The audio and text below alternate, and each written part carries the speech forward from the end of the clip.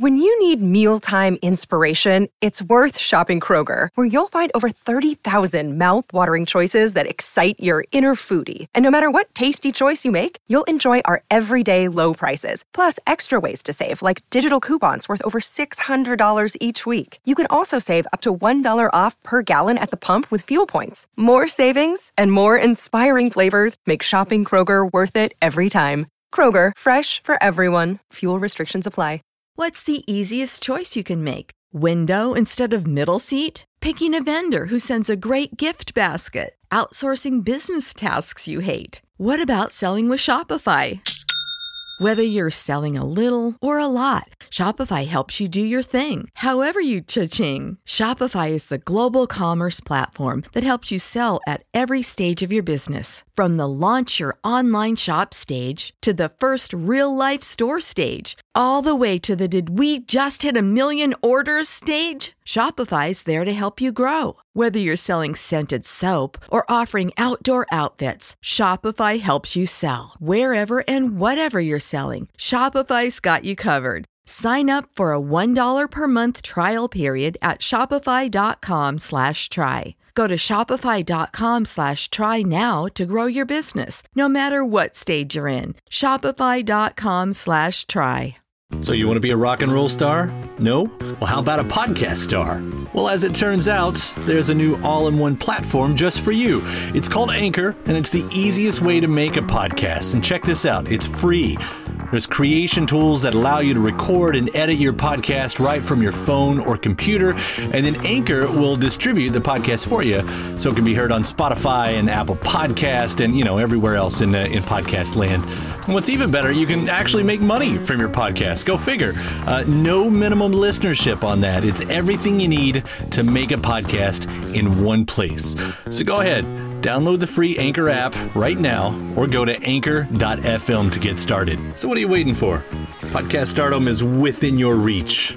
It's easy to hear your favorite artist on WFPK from wherever you are. Listen on your smart speaker, live stream from our website at WFPK.org from Louisville Public Media.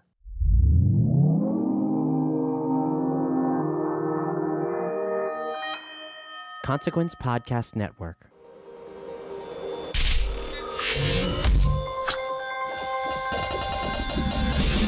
Welcome to another edition of Kyle Meredith with the interview series presented by WFPK at WFPK.org, Consequence of Sound, and the Consequence Podcast Network. Thank you so much for checking out this series, and especially if you're a subscriber. If you are not, go ahead and hit that subscribe button before we get started. It's an interview series that allows you to keep up with all of your favorite artists, discover some new ones, and know what's happening in the music world. Brand new interviews delivered every Monday, Wednesday, and Friday. So find us at all the major spots like iTunes, Apple Podcasts, Spotify, YouTube, or wherever you get your podcasts from. I'm Kyle Meredith, and today I'm going to be talking with Lianne La Havas. She's got her new record, the self-titled LP that she calls her truest self.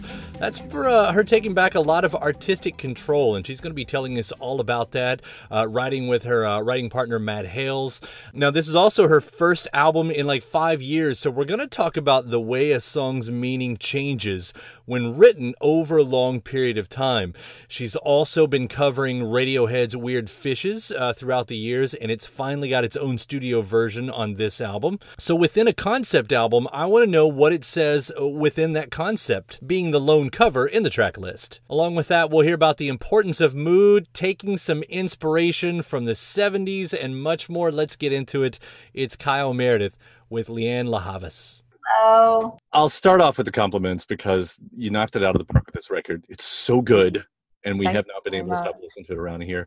You've said a lot of things about this record, and one of the things I think that jumps out right away is you've called this your truest album for having the control that you've had going into this one that maybe wasn't there before. Yeah. What did you have to change about your process to get here? Was it a different way of actually writing, or just a different way of approaching the recording process?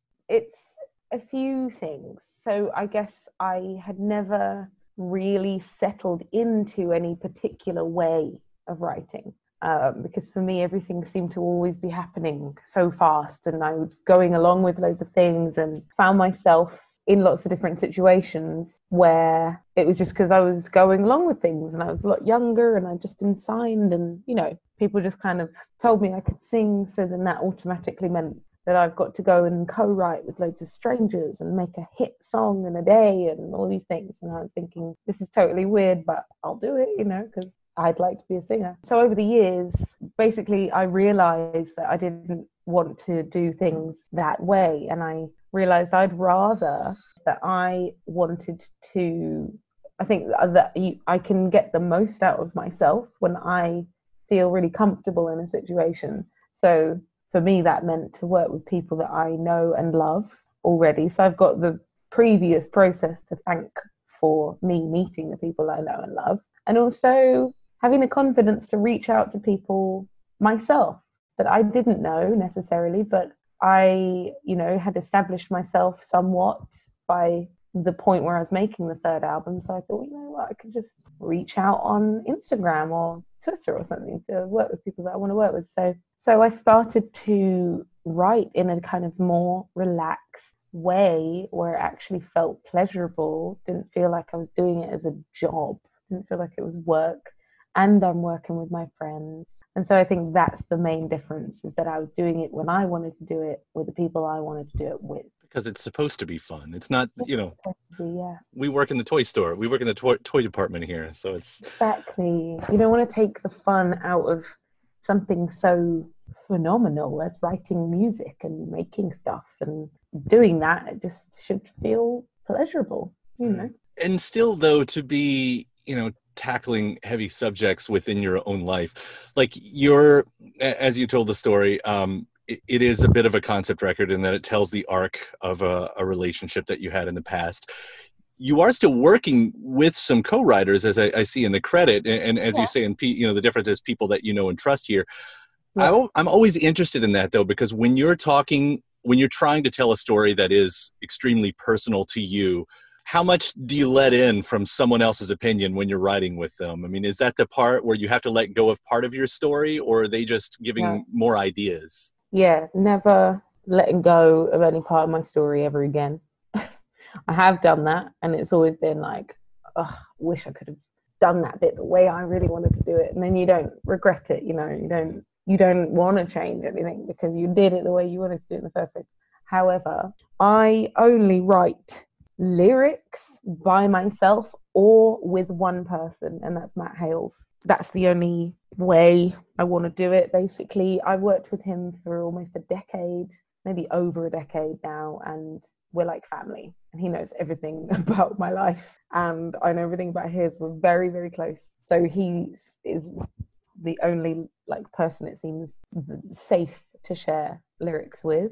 Other than that, yeah, I just do it myself. And I write music with other people. I collaborate with, you know, different types of instrumentalists. Like everyone else that's worked on this album basically is either like a pianist, a bass player, a drummer, or a producer. So it's, yeah, more musical collaboration, but definitely lyrics. I can't do that anymore. I think I always appreciate knowing that, especially when you're hearing something like that you've put out, that it really just comes from that specific point.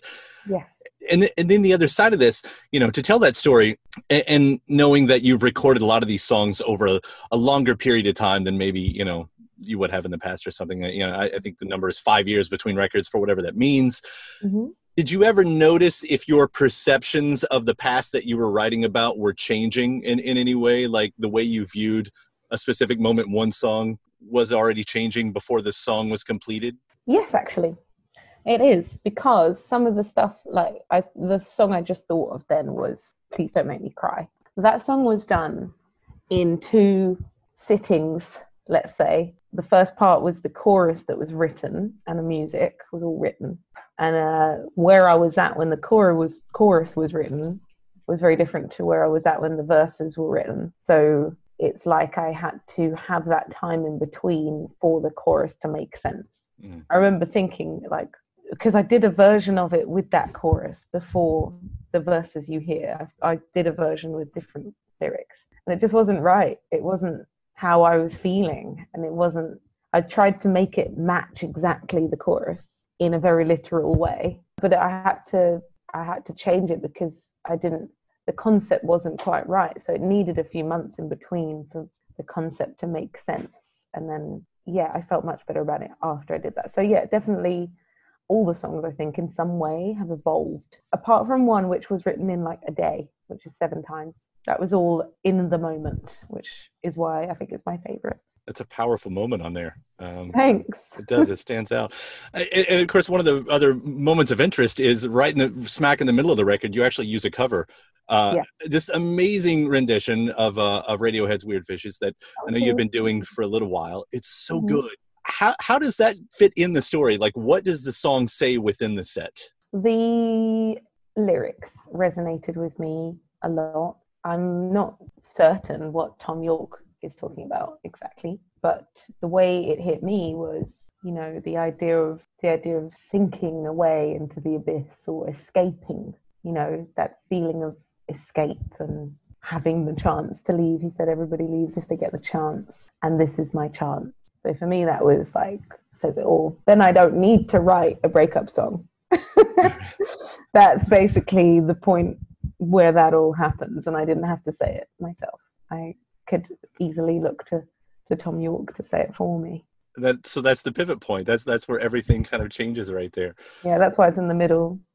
The mood you give off in that, like that song originally always had such a mood to it, and I think it's really difficult to add anything to a lot of covers, especially when you're talking about Radiohead, to something new to a song like that. I mean, that's sort of paramount right there. Yeah. How important is mood for you in these moments? Is that part of the conversation? Mood is very important. I feel like that inspires you to write whatever you do end up writing. It's like the sound of it, the mood of it, it takes you to that place in your brain where you can then articulate it in words. So I think this album particularly, I had the space and the time to actually make stuff with feeling, so that when I wrote on top of it, it wasn't like you're just writing on top of some music. It was like the music already had a personality, and then I was just putting words to it. And there's so many interesting variations in there, because you do get the darkness of that. You get the little, I'm forgetting the genre. I want to say samba guitar, but I don't think that's right. It's definitely almost that South American vibe to it on the guitar. Yeah, definitely. Some of my favorite music is from that part of the world. You've talked a lot about even like taking inspiration from the 70s, which, you know, to each decade their own and everything. But I feel like that's not one that gets brought up a lot because there is, I mean, what do you take from that decade specifically? What's the vibe that you get that you liked so, you know, to take? I just think it was a golden age or golden era of recording. I think they reached an amazing point with the equipment that was available to people, and then it was still quite traditional though, because you were using a lot of live bands still, and you still needed live musicians. But something about the advancement of the quality and tape, and just so you still got the intention and the tangible feeling that it's live, but then you've got this beautiful analog quality that's advanced at that point. And I just really loved that. I really wanted, always actually, my whole life, to do a live album, you know. And whenever I would make stuff with a loop, you know, do those things that had looped beats and very, you know, produced and sampled type of things, I absolutely love that. But I always want to add real drums anyway, you know. I always want to keep something about it to chance and keep something less neat, you know, like less on the grid. So that's what I really wanted to capture for my own thing. And I think my style is always, I feel like I do a lot of songs that start off quiet and then they end loud, and I feel like you need live musicians to have the dynamic. I'll ask actually about the end of the record, because as you consider the entire story that you're trying to tell and the arc of it, was it important to have a specific ending? And I want to say even beyond just for you, but for the character that we're hearing in the song, for her to end up in, like, I think of it as a movie, you know, and you have the big Hollywood ending, that's a big happy ending, but maybe the indie movie, you know, it's sort of just kind of, you know, lets you have your own opinion, I guess. What was it for you? It's to be continued kind of ending. It's definitely the end, but it's also conceptually I left the long bit at the end to to illustrate or symbolize the ongoing work it takes to heal yourself, or to, walk away, or to have the self-care, to continue to care for yourself. So that's why I left it long at the end. But interestingly, as soon as I wrote the music for that track, I didn't even write the words yet. Like, I knew it was going to be the last track. I was like, this sounds like track 10. And I knew I wanted 10. And I was like, yep, this is the end. Because of where I was at in my head, I had walked away. We didn't know that it was going to have the long jam section at the end until we did it live.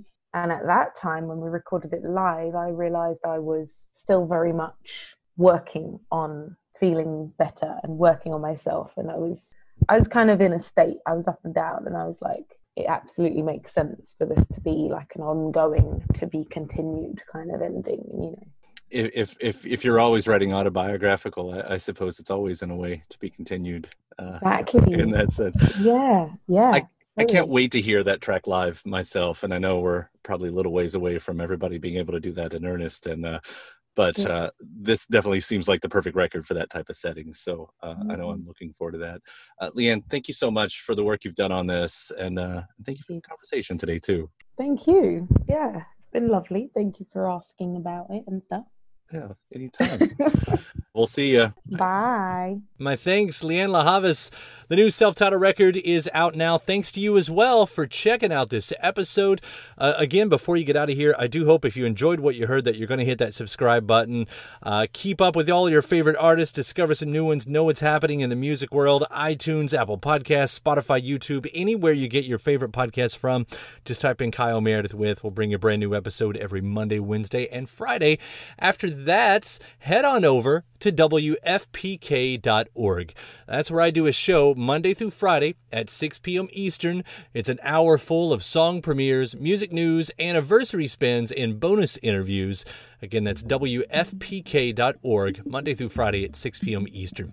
Consequence of Sound has your music and film news. You can find me on the social media spots as well, at Kyle Meredith. Hope to see you following and liking along over there. And that does it for another edition. I'm Kyle Meredith. I'll see you next time.